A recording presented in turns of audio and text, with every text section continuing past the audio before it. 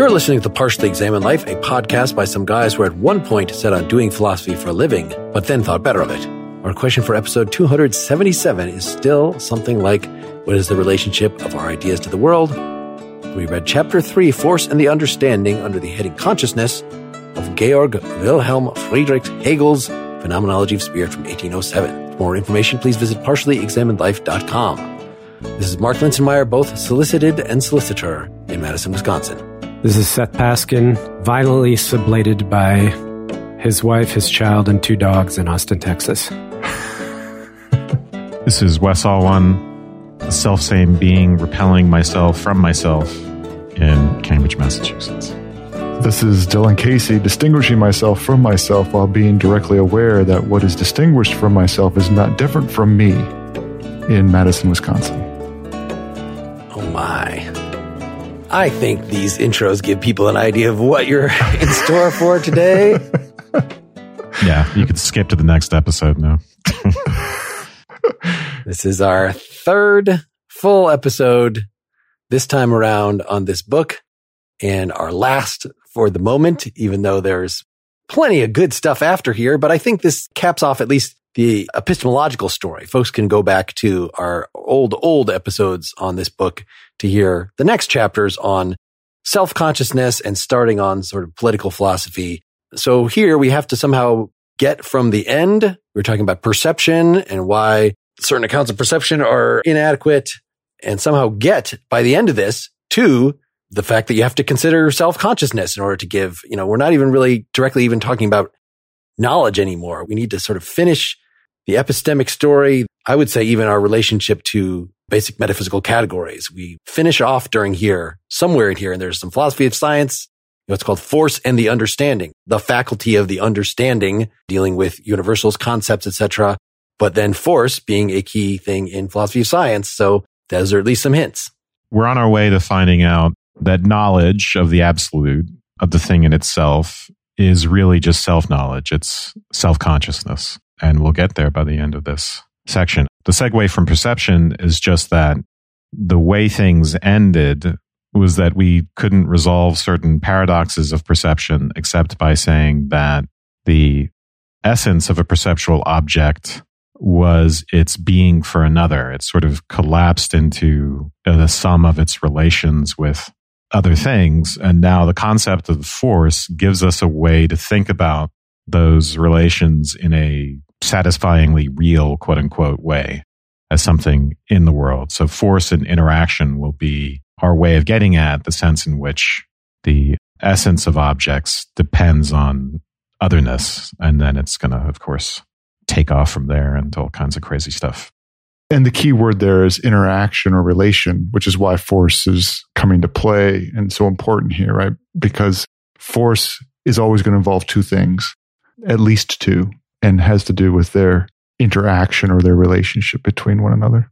Yeah, and we're going to see here, by the end, we're talking about self-consciousness, and I think this gets us to the point we were arguing with Schelling, or that was sort of at least this seems the closest Hegel comes to his version of what we were talking about with Fichte and Schelling, that if you think that ultimately to resolve metaphysical problems about objects in the world, we have to say when we're exploring objects in the world, we're actually exploring a part of ourself. Like that was explicitly Schelling's project to say that actually the self, if you delve deep enough into the self, you end up having to give an account of all of natural science and social science and everything else. But we're also dealing, as you just said, with not only our relation to the objects, that's the conclusion, but most of this, in talking about force, is talking about relationships between the objects and how are doing a little philosophy of science, how we explain what it is we're seeing. And I think these things also were together. I was making the connection before, since we gave a similar treatment of Locke's essay concerning human understanding close to a year ago now. We kind of, at this point, after we'd gotten through basic impressions and making concepts out of them and talking about primary, secondary qualities, we got to talking about powers.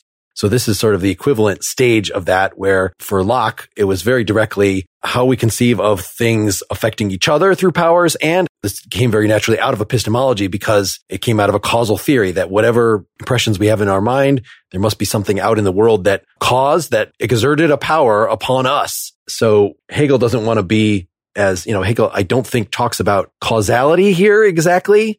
And in fact, some of what the conclusion here is going to be kind of like a very, I want to say modern, but I guess it kind of comes out of Hume account of some of what we think we're saying when we talk about powers in the world is actually just talking about patterns in our mind, right? Hume's famous account of causality, that we think this is things exerting powers on each other. But no, the conclusion actually is going to be it's our minds synthesizing, it's our minds putting these together. So what a scientific description or scientific law, as we get into it, is going to be a sort of a redescription of the world. It's not actually going to be a metaphysical statement about things that are going on in the world. It's a way of organizing the world in our minds.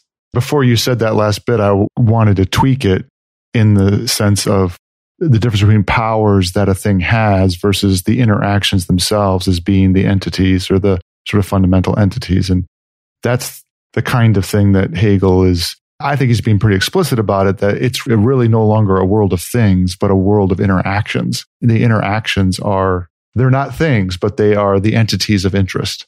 And they are the way in which we form the world. Yeah, I was surprised at how much metaphysics there is in this, that it is the nature of a thing to negate itself, because a thing, we talk about distinguishing this from that, right? How is it we carve up the world into things? Well, it is the character of a thing to be opposed and in fact only defined by its opposition to other things. And so you might think that something is a whole, is an in itself, it has a nature, but actually the whole point of being an in itself, is that it is with reaction to us as perceivers and with reaction to the other things around it. It is for them. I think that was part of how we were ending the perception section. Wes, do you want to kind of catch us up on the conclusion of the perception section and launch us into this? Yeah. The conclusion was that we had all these problems. One of the things you're trying to reconcile in perception was the independence of the object and its unitary nature with its determinateness, and the fact that in determining it, you give it all these properties which seem to take on a life of their own and to be a many and to undermine the individuality of the perceptual object. And then ultimately the determinations will come to depend on relations to other things anyway. So the way Hegel thinks about determination is in a very Spinozan way, which is that they are always negations. They are always, to say what something is, you have to be able to say what it is not. You have to be able to distinguish it from everything else. And that, in a way, gives him a way out. And it really is the lead in to force, because he's able to say, okay, we're going to temporarily resolve this paradox between oneness. The other way of describing the paradox is between oneness and manyness, is we're going to say that the oneness and the manyness of the thing kind of coincide, because the thing turns out to just be what it is in terms of its relations to everything else. And the relations there kind of replace the properties so that the relations don't seem as damaging to the unity of the object as a multiplicity of properties. And that's really the segue into force, because force just is a way of conceiving of that relationality and the way in which a thing might be the product of its relations. Really, when we start off here, we are starting off with the object has been in the previous sections for sense certainty. It was sort of a immediate, bare particular, and then perception. It was the perceptual object with properties. Now we get something called the unconditioned universal, and it's supposed to be unconditioned just in the sense it's not dependent on its determinations for something perceptual outside of it. Let's say some more about this, because that's, I think, one of the hardest concepts in this whole thing. I did some more of the Sadler half-hour Hegel, and he was emphasizing the difference between the sensuous universal. So in other words, like a piece of chalk, its whiteness, the fact that it is chalk. All these are universals, but they are conditioned by the fact that they are sensuous. They're identified as being opposed to something else. This chalk is white because it is not black, and it is colored because I'm not referring to the shape. There's all these distinctions that make it a sensuous universal. So what is it? And if we say those are all conditions that are placed on the universal, what is a truly unconditioned universal? That is, we need the understanding for it. It's not a matter of something that we could perceive. I mean, the unconditioned universal is force, right? We should just say that up front. That's the segue into the concept of force. The way he ends that section on perception, where he says the being for self of something becomes identical to its being for another, that's how it becomes unconditioned. It gets sort of dissolved into its relations with other things. And then where you get force is you say, okay, let's take this idea of relation seriously. And the way we start out is the way we started out the previous sections, is that we reify it and we treat it as if it were real in the sense of being a kind of thing-like object, which is going to lead to new problems. And so we're going to have to elaborate the concept of force to overcome some of those contradictions. It's unconditioned by sensuous experience. So I was just trying to figure out, given that, can we give an actual example? Like I gave chalk and its whiteness and things. Again, that's from Sadler. I don't even know if this is a good interpretation of what a sensuous universal amounts to. Properties are sensuous universals. That, I think, has been pretty well established. Yeah. Force is not, because it's not a perception. Force is in the way he's using it, is a concept. Yes. So I'm just trying to put the pieces together between, we've got chalk with its sensuous properties. And now we're saying we're going to reinterpret the chalk so that we don't have the problem of the coexistence. Is it an also, that its shape and its color and things hang around in it? Or is it a one? Yeah. No, we're saying that it is, we're going to call all of its properties extrinsic, relational, that it is a thing. I think this is what Wes was just saying, a thing that is then identified by its opposition, its being for other things. So the fact that I'm holding the chalk up, it's a thing in space. I don't even know if I can say in space, but like we can schematize its relations to the various things around it by the forces they're exerting on one another. The unconditioned universality is supposed to have broken free of the sensory. And now we're trying to make sense of that. This is very speculative on my part. But if we think about, say, a Platonic form and we say, how is it determined to be what it is? And someone might want to say, well, you take all the particulars in the world and you see it as an abstraction from that. That would be conditioned on sensuous things. But if you said, I'm going to do a sophist type thing and I'm going to map out all the conceptual relations between, say, the form of courage and every other concept, every other form, don't want to call them concepts, then you are, when you define that form purely in terms of its, I still want to say conceptual relations, but let's say relations to other forms, then it's unconditioned in the sense of no longer being dependent on any applications to any sensory particulars. That's kind of the way I think about this. You could also think about it in terms of structuralism, right? We saw with our Saussure episode where the meaning of any given term is just the sum of all its differences from every other term in the language. And it reminds me of functionalism, right? We're trying to generate semantics out of syntax, essentially, out of structure. We're trying to get meaning out of structure instead of meaning out of some acquaintance with sensory particulars. I like that analogy. I mean, I felt at the beginning of this conversation, Mark was trying to push on the organic aspect of the development, and Wes was coming at it from more of a structural point, but now we've kind of come back and converged. Mark, do you have an answer to what an unconditioned universal is at this point, or no? If we're talking about universals that are not sensory, so the various forces, and I think a lot of the complexity in this section, a lot of the twists and turns come about when we try to figure out, like, well, what constitutes an individual force? What constitutes its manifestation? Is there just like one force that's like Schopenhauer's will, the whole of nature, whatever the hell is going on and causing the various things? So there's still a lot of picking this from that we have to figure out how to talk about this new world. But if I'm saying, how does the talk about our chalk transform?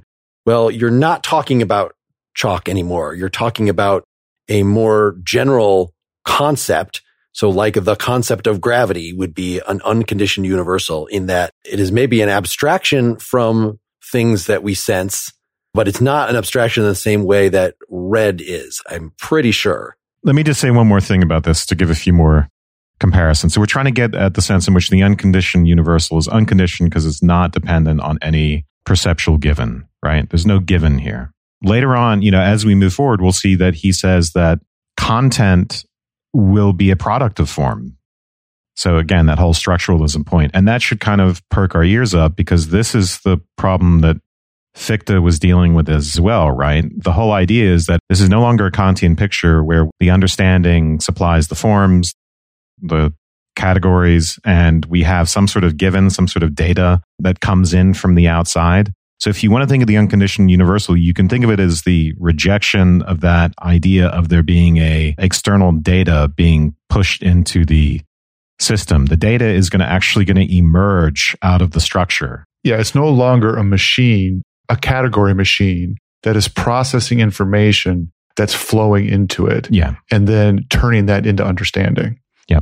Does my comparison to Locke and his powers, is that really appropriate here? If I want to sort of insist on, let's stay with the piece of white chalk or something, and we could stop talking about it as a sensory thing, but it as an unknown out there. And we're going to start, very soon talking about things in themselves and how they might cause our perceptions, our appearances, but something out there that is exerting a power that results in thought of white chalk or whatever. But we're no longer talking about that as a perceptual thing. We're talking about it as an unknown, a power, a force. Is that even relevant anymore? Talking about how a force then is related to giving us knowledge, because that sounds like that's it's pushing data into us. It sounds like it's bringing something back that Wes didn't like. Yeah. I mean, in Hegel's picture, right, that's going to be verboten. There's not going to be any Lockean powers affecting our consciousness. We're going to get a different. And similarly, he's going to reject Kant, which is just super Locke in that respect, right? The thing in itself being the ultimate power. Mark, I think the analogy to Locke fails in exactly the way that Wes just pointed out. But to use the metaphor of a ladder, there's kind of a structure that's being built here where for Hegel, in the same way for Locke, force is the natural next step off of what we've been using the term property or sensuous universal or conditioned universal. Those three things are equivalent. So just to kind of rewind a second and talk about the organic development. And by the way, I want to remind the listeners that we're in the middle of a stage here. So Wes rightly pointed out that what Hegel's trying to describe is a process whereby the understanding takes something as its object that it believes is going to give it truth. It's given, and it's given in this pure form. Immediately. What happens is the understanding, realizes, oh, wait a second, this thing is not immediately given like I thought, and it transforms into this other thing and transforms it. So we're in the middle of that dynamic right now, the dialectic. Yes. In fact, we're going to find out that understanding can't even do the job. No. Which is why we have to move to self-consciousness and ultimately reason. Exactly. So the way I characterize this to myself, and mind you, I'm taking so much sinus medication this week, I could very well be high and not realize what I'm talking about. It might help. But you had the sense certainty, the undifferentiated this, which we then differentiated into things with properties. We said, okay, well, that middle doesn't hold, the sense certainty, because we have the concept of the thing, which is this unity and diversity all in the same thing. Wow, that's interesting. And the transition from thing with properties to things and force, to me, is about, we use the term relation, but it's really about the movement from a static picture of the world to an active picture of the world. So it's recognizing that your picture of the world that breaks it apart into unities that have diversity, things that have properties, is not sufficient. And it's not sufficient because you can paint a picture of black book, white chalk, extended this, whatever, but it doesn't explain what's actually happening with the interactions between them. It doesn't explain sort of the vita activa, right? The motive force of life. And so to me, this transition from sensuous universal to unconditioned universal, or from property to force, is really him just acknowledging that relationality is not simply a relation in space that's static. So force represents relationality between things, not simply to say to the left of, although that's part of it, but really more about how is it possible that things actually have any kind of influence or impact or interact in any way with any other thing. That's the stage of this evolution. That's how I interpreted it. This is where you realize Hegel's read Heraclitus. Yeah, there's a lot of Heraclitean stuff in here, and there's a similar ambiguity that I'm going to call the Humean ambiguity between, as you were just saying, Seth, things actually acting on each other, exerting forces on each other, and things merely, just as we were talking about the previous stage, force as yet just another way to distinguish one thing from another thing. And I think about this in Heraclitus, that if you talk about, well, he doesn't use yin yang, but like yin yang is sort of the yin only exists because of its opposition to the yang, and the yang only exists because of its opposition to the yin. And those are forces that they're somehow pushing against each other. What Heraclitus actually does use the taut bow as as his image. But it, again, when Hegel makes that deflationary turn and says, well, actually, it's not that there are really forces out there in the world. It's in our mind. It's our way of relating things to one another. That makes us think that he's just using force as another way to conceptually distinguish between various apparently different things, that if we see that they only exist out of their opposition to each other, then we can make that dialectical move to, well, the real thing is the system that includes both of those. So we go away from it becomes very Heraclitean. There is no thing ontology. There's just occurrences, relations, patterns. I really want to make a comment and get your guys' input on just a kind of observation about the experience of reading Hegel and his language on these things versus sort of the way we've been talking about it. I read a couple secondary sources, and just listening to all of us and the way we're articulating it, it's really resonant. I think we're getting it right. But Hegel, from my experience, is much less clear on these things, in that he uses language like the thing is defined by its opposite. Okay. And I found myself really tripped up on this, because what he means by that is he means that the this is defined by all of the not this. Okay. But if I think of a thing and talk about its opposite, what I think about immediately is an absolute reflection of it, as opposed to everything else besides that. That, if I take a cup, the whole world and everything else in the world is not opposite that cup. It's not that cup, but it's not opposite it. But his language is to talk about it being opposite. The other piece of language that is very challenging is the manifestation of this dialectic, where, like in my opening statement, where I talked about learning that myself is the same thing as myself, distinguished not from myself, is that kind of recursiveness is extraordinarily challenging. Part of that's an extraordinarily challenging idea, but he maintains that recursiveness in the way he writes, so that it becomes very hard to understand what he's actually distinguishing. Because he'll say things like, well, the thing is no longer the thing. I am no longer me. And you start to get it after a while, but it is very difficult, I found. I guess I thought you were referring to three different related but distinct points, which is the one that we ended the last section with, which is that being in itself is being for another, which is to say the cup is only the cup because it is contrasted to all the things. But that's different than the point about opposites, which is going to be, as soon as you're talking about a force and how it manifests, then I was at least interpreting what he was saying as the force divides into two forces. And I think that's because whenever you see a force manifest, you see sort of the equal and opposite reaction, or you see something. So in other words, you're talking about something falling and you're talking about this being a manifestation of gravity. Well, there's also the thing that stops it. There's the earth, there's the air resistance. There's something about, it's always a force is always an interaction between two things. And those are the things that I think we can talk about as being two forces, two opposite forces, which then that opposition gets dispelled. So there's not really two forces anymore before the end of the section. And the me and not me thing is at the very end of this section. And I was not interpreting that as exactly the same as either of those. Let me just say that I was referring more to the struggle that I had regarding, I'll call it just the general recursiveness of his language, which I think is manifest in all three of those things, though I admit that those are different things.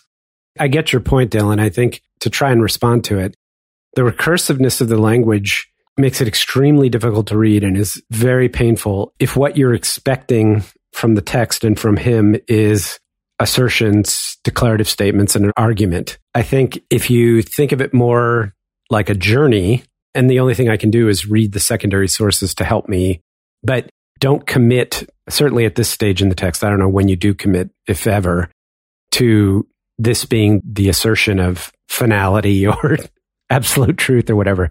But just when he says something and then seems to contradict it in the next moment, the way I read that is him saying, this is the movement of, in this case, the understanding or consciousness that you think it's one thing, but looked at from a different perspective or a little further along developmentally, historically, it looks like it's opposite. And then you get confused. Like, why is this two different things at the same time? And then you realize that's actually critical to understanding what it might actually be. And then you take that and you say, okay, let's talk about the fact that this thing seems to be in opposition. That's what helped me. But I also think your talk about the cup versus the rest of existence, and them being opposites, that's more like maybe the term negation is more abstruse, less directed. And the way Mark was just talking about it reminded me of something when he was talking about force and the idea that there's really two forces and stuff. There's a big piece here which Hegel is managing getting unity by always having sort of the absolute as the whole. And the whole is always getting divided up, but it's still a whole. And so whenever there's a distinction to be made, in order to maintain it tied to truth, it's always grounded in that whole. So that idea of equal and opposite forces or something, it's a perfect example where you would say, well, look, the term that I would use, and I would have loved to have had Hegel around to really reflect on energy versus force. But for a moment, I'll just conflate them and just say, look, energy is conserved. Whatever I mean by energy is conserved. That is, if I come to the point where I say it's not conserved, I'm going to find the other thing that is energy that is also at play. And that's how I'm going to break up and rationalize the world. I'm going to have certain things in which when I add them up, they make the whole. That's the way I, in fact, have rationality. I have a relation between the parts and the whole such that you get the whole out of it. Not the sum of it, but that the relation constitutes the whole. And that's how I ground it as truth. That's how I anchor it. I guess I want to ask about truth there, because I got this question. I just did this Hegel seminar. We're talking about the preface with about 20 listeners a couple days ago. And one was just asking me like, well, what is truth for Hegel? And I was trying to just sort of reflect on that. It seemed to me that truth, capital T, would be the absolute, right? Is whatever's supposed to be is by definition the thing that philosophy is supposed to be aiming at. But actual claims of truth are made within particular theories, within particular contexts. So to say it's less about like what is the truth of force, the truth of force, as in what does this conceptual activity, this mental activity that is positing force to be there, what does it consider the truth of force to be? And you end up with these, well, force is on the one hand, a way of just describing an activity. We see something falling, we see gravity. On the other hand, we sort of have this distinction between, well, no, the force was the thing that caused that to happen. So it's sort of this distinction between kinetic and potential energy. I think that is just the most helpful. And if you don't remember your physics, just go look up those terms. But the idea that as I just raise the object in the air and I'm about to drop it, it's just so much potential energy is building up in it. And once I drop it, that all converts to kinetic energy. And those two moments of force as being, are they one thing? Are they opposites? These are conceptual pieces. Which one is the truth of force? Well, we end up, it's something that sublates both of those. And then the concept of force itself, it gets transcended as well. All that was just a roundabout way as you used truth in your description, Dylan. And I felt like I had to quibble with that because this is such a central and difficult thing in Hegel. But Wes, did you have a better take on that? I don't want to go down that rabbit hole with the word truth. Okay. Because it's a term of art in many ways for Hegel. I guess what I'm hoping in the remainder of part one left is that we can characterize the stages in here, right? In sense certainty, there was pretty much just one stage. And it took a while to talk about. And then in our perception chapter, well, there were a couple stages. We threw in the middle of it that sort of the also of the properties versus the one of the object. And that was sort of a thing that disrupted the mere, well, here there are several intermediate steps that even though we haven't talked about how matters are described as force, I think we've given a good enough introduction of how we start talking about force. After we were talking about just the objects of perception, we're talking about this now insensible thing. And, we've brought up a number of things, how force divides into two forces. But very soon here, we're going to then talk about the Kantian noumena coming out of this? I don't know. Wes, did you have a good, just point by point summary of here are the 5 things that it goes through in here? Or is it even possible to break it down that simply for you? We're going to get a dialectical movement from force to law to explanation. So we know that that's the overarching structure of this whole section. And that's the typical dialectical motion that Hegel always goes through, where we treat the truth as the object, the truth to start with, right? So force begins with us objectifying and reifying the unconditioned universal. And then in the next stage, we will treat the stage of law. We'll think of truth as something inner, as this kind of supersensible beyond. And then we get this realm of explanation in the end that tries to sort of mediate and connect the world of appearances and the supersensible beyond. I mean, ultimately, Hegel tells us where we're going in the beginning of this. You know, in the very first few sections, he'll tell us in 132 that we kind of have this problematic conception of the unconditioned universal. And so some of these same problems we've seen are going to arise. And that's because despite the fact that we've made progress, this is 133, ultimately where we're going is that understanding must see the truth of the things in the concept, right? Or in self-consciousness, in consciousness itself, and not just treat itself as a passive observer in everything. So the whole method that he describes is that we are going, as phenomenological observers, move into, he uses this weird phrase, like we're going to be the concept as it unfolds dialectically in this section. So he's doing something a little different than he's done in the other sections. We as phenomenological observers, in a way, take a more active role here. But the next sections, I think, we should probably start with 136 and get into talking about force specifically. I'm fine descending to that level. I mean, I liked your 3 points. I guess there were a few more that I thought needed to be inserted in there, and just what kinds of stuff. We're going to get to talking about law, force being this distinction, the main dialectic between, as I was saying, the force manifest and the force latent, right? The potential and the kinetic energy. We eventually gather these together, sublate them by talking about, well, it's actually the physical law that we just everything always falls down. That captures the two things together. But then once we start talking about that, then we face the issue of how many laws are there and what is the relationship between them? Like the term law itself becomes problematic. And as we talk about particular forces, like the laws of electromagnetism, then we start wondering about the elements within those, the positive and negative charge. And he has some weird things to say about how necessary or not necessary having a positive and negative charge involved is to electricity. I would think that's the essence of electricity, but he actually claims, no, at least according to some particular stage of this analysis, there's just electricity. It's just a unified phenomenon, and it's just sort of an accident. It's just something that science has found that there happens to be plus and minus within there. And then somewhere shortly after that, the weirdest thing toward the end, we're now talking about the world of laws as a potential for the noumena, right? The world as it really is. It's a Platonic, simple, eternal laws that apply everywhere, as opposed to all the messy stuff that is in phenomena. And we should talk a lot more about this, how he deals with Kant in here.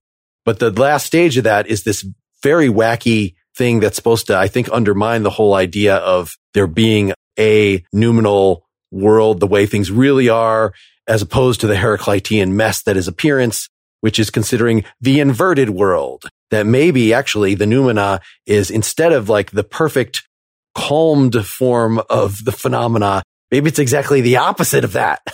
And I remember when we read Schopenhauer, he was saying things like, well, because there's causality in the perceived world, there can't be causality. Not that we just don't know what's in the noumena, but there actively has to be the opposite. And I just thought this was really bizarre, but this at least to me set up what this inverted world might be. And so then as a sort of final step, I think, and considering how we can't decide between these two models of what the noumena are, then we throw away the whole thing and say it's all in our head. And that's when we move to self-consciousness. So that was my attempt at a little step-by-step summary that was only one level more detailed than what Wes just gave. Are there any more summarial comments about the procedure here before we completely just disappear into this and start going by section? Because once we do that, we will never come out. You just have to feel the force. All right, I will surrender. Please proceed. 136, that's where he brings up force. That's where to go. So I think one of the things is that force will help us understand all those contradictions, right, between the one and the many, the properties and the medium versus the one, by making it dynamic so that what we get is this kind of unity passing into an expression of different properties and then passing back into unity again. So here we start with, in 136, he's going to tell us that we can explain this mutual dependence of unity and diversity as force. What we previously thought of as a contradiction between one and many will take objective form in this alternation of these vanishing moments between what he calls force proper or force driven back, which he's associating with unity, and which we might associate with the push or whatever we like normally intuitively think of as force. And then the expression of force, whatever the phenomena are governed by force, right? And so the movement of something in a gravitational field, the properties expressed by something that we could think of as being a function of some kind of internal force, that sort of thing. We get these two moments in force that are related to each other. One is hidden, right? It's the force, the force proper. And then the other is what expresses itself or what is subject to force, which will turn out to be part of force. You get a little bit of this confusion, I think, when you even first encounter doing classical mechanics, kinematics, Newtonian force stuff, because you get the two examples where Newton's law, force equals mass times acceleration, where the fact that something is accelerating is an indication that a force is acting on it. But then you also get, I'll call it just static forces, that nothing's moving, but there's tremendous force, like pushing against a wall, or the fact that the wall is holding up the ceiling. Nothing's moving, but there are tremendous forces at play. And so you get that subtlety and that challenge that there's an aspect of force that is expressly dynamic, that you see it manifest in the motion of things. But you also have that force is not expressly dynamic, but sort of hidden in the structure itself, in what is holding things together and keeping things apart. But there is no manifest motion. And what you said, Wes, I thought when articulating it, he has both those things. I'm expressing it in a very physics 101 way, but do you have that exact same challenge and just thinking about what the heck do you mean by force in to me, a kind of clear way that he has here? Expressly dynamic as well as the internal structure that force is expressing as. We're already thinking in terms of something invisible and then in terms of phenomena, right? So if we think of holding the ball, we're going to drop it, but there's force there, right? And there's certainly potential energy and potential movement before I drop the ball, but we think that the earth and the ball are acting on each other in some way, that they are at work on each other in some way, even if it's not manifested yet in movement, in motion, on the unfolded matters, as Hegel would call it, or in properties. So that's the unity, that's the one, that's force proper or force driven back into itself. And then once we let the ball go, the force expresses itself in the movement of the ball towards the earth. And the earth actually moves a little bit towards the ball too. It's a tiny bit. But so they act on each other, as we'll see. That'll be very important. So that's the expression of force and the unfolding of the properties due to force. And in the beginning, what Hegel wants to sort of emphasize in 136 is that initially we treat these as kind of two substantive, separate moments, two different thing-like entities almost. And he wants us to de-reify. He wants to do that by talking about how these moments are extremely dependent on each other, and in a way, conceptually, they can't be disentangled. We'll see that as we go forward and talk about reciprocity and soliciting. And we can talk about some examples that illustrate that very well, like pushing on a wall, for instance, to use Kalkavich's example. I want to make one quick comment, reminding us, a la Seth, that it is in the middle of a dialectic. And so there's this circular pattern we're going through in this sort of metaphysical and understanding the world and how the birth of self-consciousness and stuff like that. But it's also the case that there's a kind of habit of convenience that happens. And I think you saw this already in sensuousness and then perception, where there is a way in which you can stop there. There is a way in which you can say, well, I have things in the world. And it's upon reflecting on them that you realize, well, that's not the whole story. I'm not going to be able to get everything out of it. And the same thing is true here. Like, let's take the example of Wes pointed out quite rightly that when you drop the ball, of course, the earth moves a little closer to the ball, a little bit. And that when you start thinking about the whole system, you really need to keep that in mind. That said, there is this, not to jump 130 years ahead, but there's a kind of bracketing that you can do where you take things on their own terms, and you have to sort of just keep in the back of your head, well, that's not the whole story. This is, to me, part of the dialectic that's working. There's part of it that's allowing you to really work in place. And then there's the process of going to another stage or another concept or reminding yourself of the whole that also has to happen as part of generating the understanding. And there's a kind of, for lack of a better terms, levels of understanding that you're going to have. And it doesn't necessarily mean that you're obliterating the quote unquote lower level of understanding when you proceed to a higher level of understanding. And I think there might even be something to be said that you need to sit at certain levels of understanding. I don't know that Hegel would say that, but you need to sit at certain levels of understanding that are appropriate for them. If we looked at it as just the ball moving towards the earth and the earth not moving at all, we get an idea of one thing is forced and the other as forcing. Yes. And of course, that is the picture that we are going to figure out is not the case. Force turns out to be something between two things, but we can't say which one is the forcer and which one is the force. They're both. Mm-hmm. And each one solicits both, and each one is conceptually necessary to the other. So this is what he's getting to in 137. So for instance, if you put your hand on the wall and push, you could say, well, the wall is hard and it has this kind of force of resistance in it. But that's meaningless until it comes into contact with something else that's hard that has a force of resistance in it. And those two things have to move together. And the coming together of those two things elicits the hardness in each of those things. It elicits their force and it elicits their expression, right? So it could elicit expression in the sense of damage to my hand or damage to the wall, or if it were two billiard balls coming together, they would affect each other in ways they would slightly compress and then they would recoil, come back out, bounce back out. So we get the concepts of the one or the force proper and then the expression.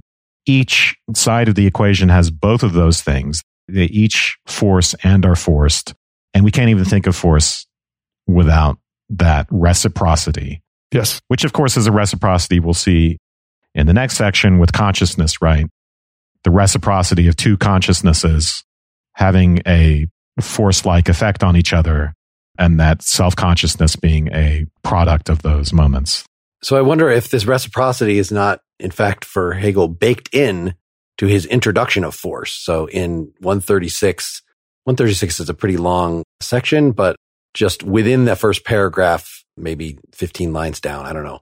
In other words, the matters posited as independent, in other words, the properties, I think properties is matters, right? Mm-hmm. For some reason, he puts the term matters in quotes. Like he uses all these weird terms, never puts them in quotes. Matters is in quotes every time. It was some part of the metaphysical conversation of his time or the scientific conversation of his time. But I think it's meant to convey the idea that the properties can be kind of free-floating entities. Yeah. So the matters posited as independent directly pass over into their unity, and their unity directly unfolds its diversity. And this, once again, reduces itself to unity. So this is all just review from the perception section. But this movement is what is called force. One of its moments, the dispersal of independent matters in their immediate being, is the expression of force, but force taken as that in which they have disappeared is force proper, force which has been driven back into itself from its expression. So that's the kinetic potential thing. Sometimes force is exerting something. There's movement involved. Sometimes it's like the house that you're talking about, Dylan.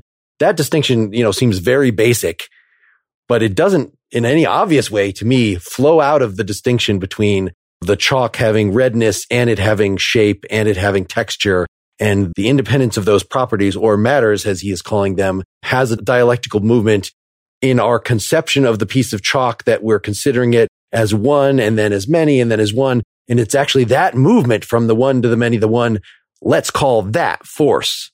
This is like a very substantial explanation, a background for where we get this idea somehow that seems like a basic thing in physics that has nothing to do with the diversity properties. Is that uncharitable, or do you actually see the logic here?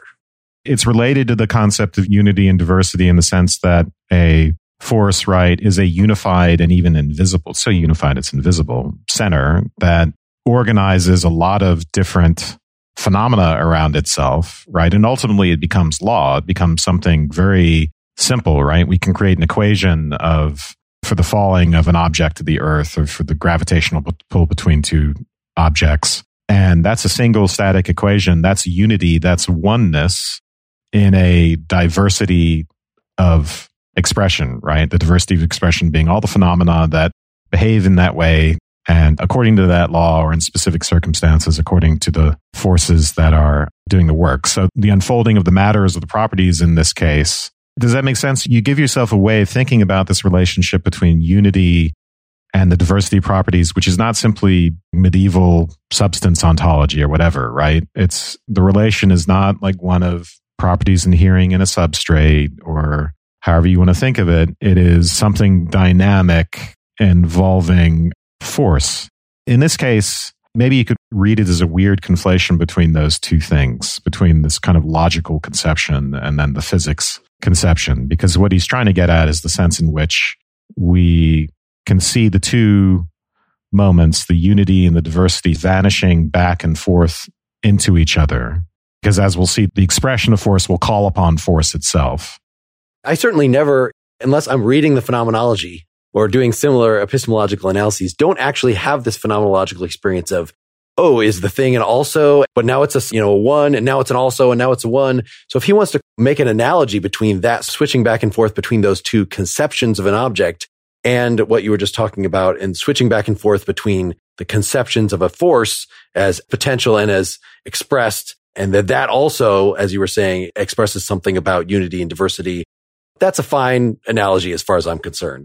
I don't know, did you feel, as a point to maybe end part one on here, like, Dylan, while you were reading this, did you feel like this is either a revolutionary and cool or a just simply wrong-headed account of the conceptual or physical origins of force? Can I say one more thing, though? Yeah, please. Just relating the whole ontology, metaphysics stuff to science. One important connection, right, is that we will come to see properties as emergent upon scientific essences, right? And we can think of this in terms of secondary qualities or in terms of ontological emergence, but we say, why is water clear and have the consistency that it does? Well, it's because of a certain underlying set of forces, which we talk about as the interaction of molecules and atoms and so on. So the matters, the properties of things are a product ultimately of force, whether we want to think about that as emergence on top of the atomic structure of things, or whether we want to think about it as the interaction between things in themselves and our psyches. Those are two different ways of thinking about it, but they both involve force.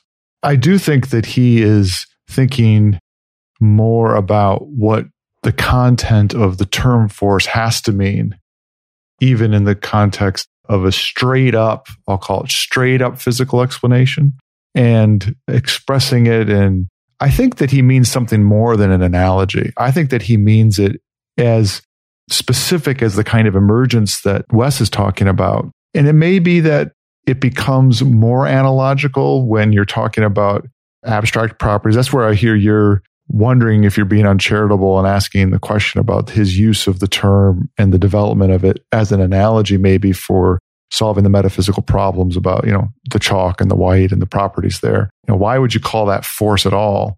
I guess I'd want to think a little bit more about whether it's purely analogical.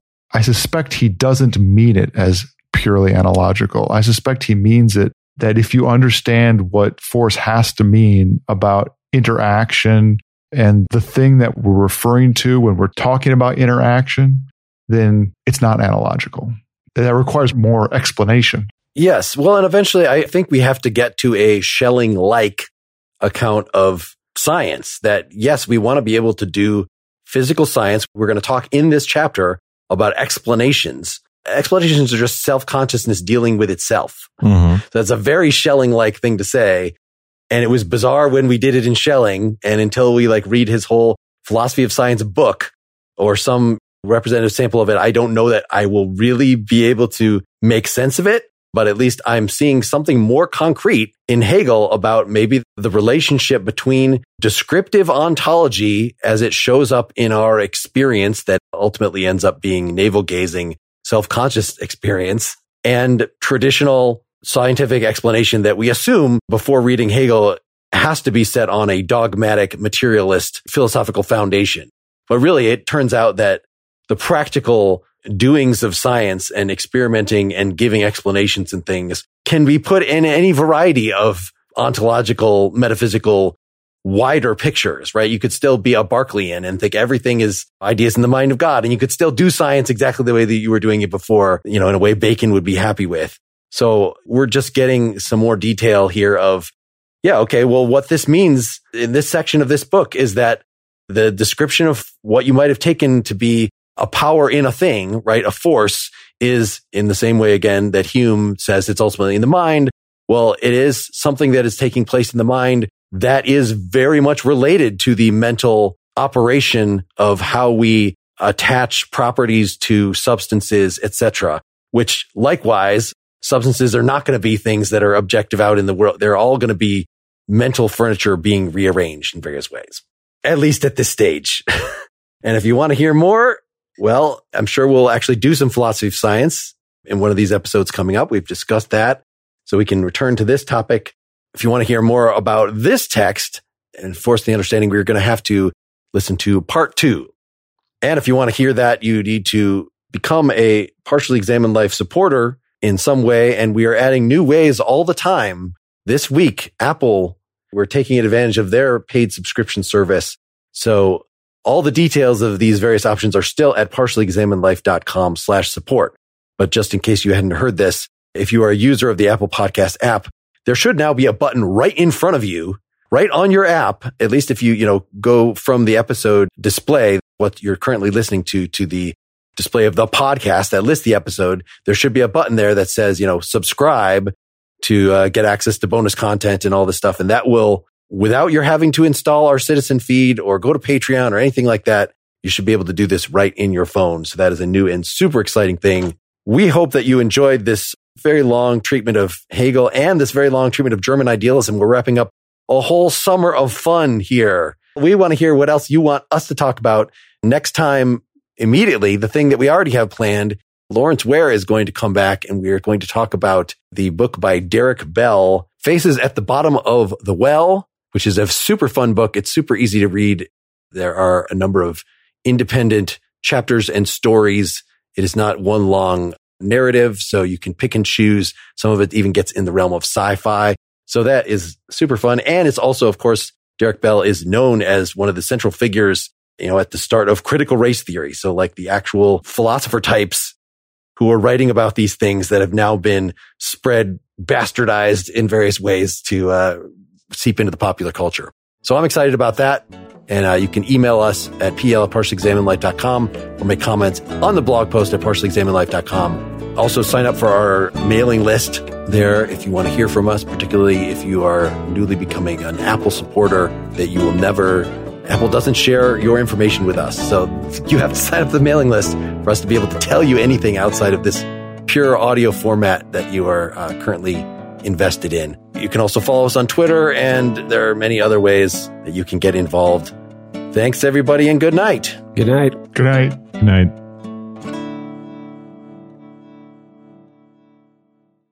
Waiting on a tax return? Hopefully it ends up in your hands. Fraudulent tax returns due to identity theft increased by 30% in 2023. If you're in a bind this tax season, LifeLock can help. Our U.S.-based restoration specialists are experts dedicated to helping solve your identity theft issues. And all LifeLock plans are backed by the $1 Million Protection Package. So we'll reimburse you up to the limits of your plan if you lose money due to identity theft. Help protect your information this tax season with LifeLock. Save up to 25% your first year at LifeLock.com/aware.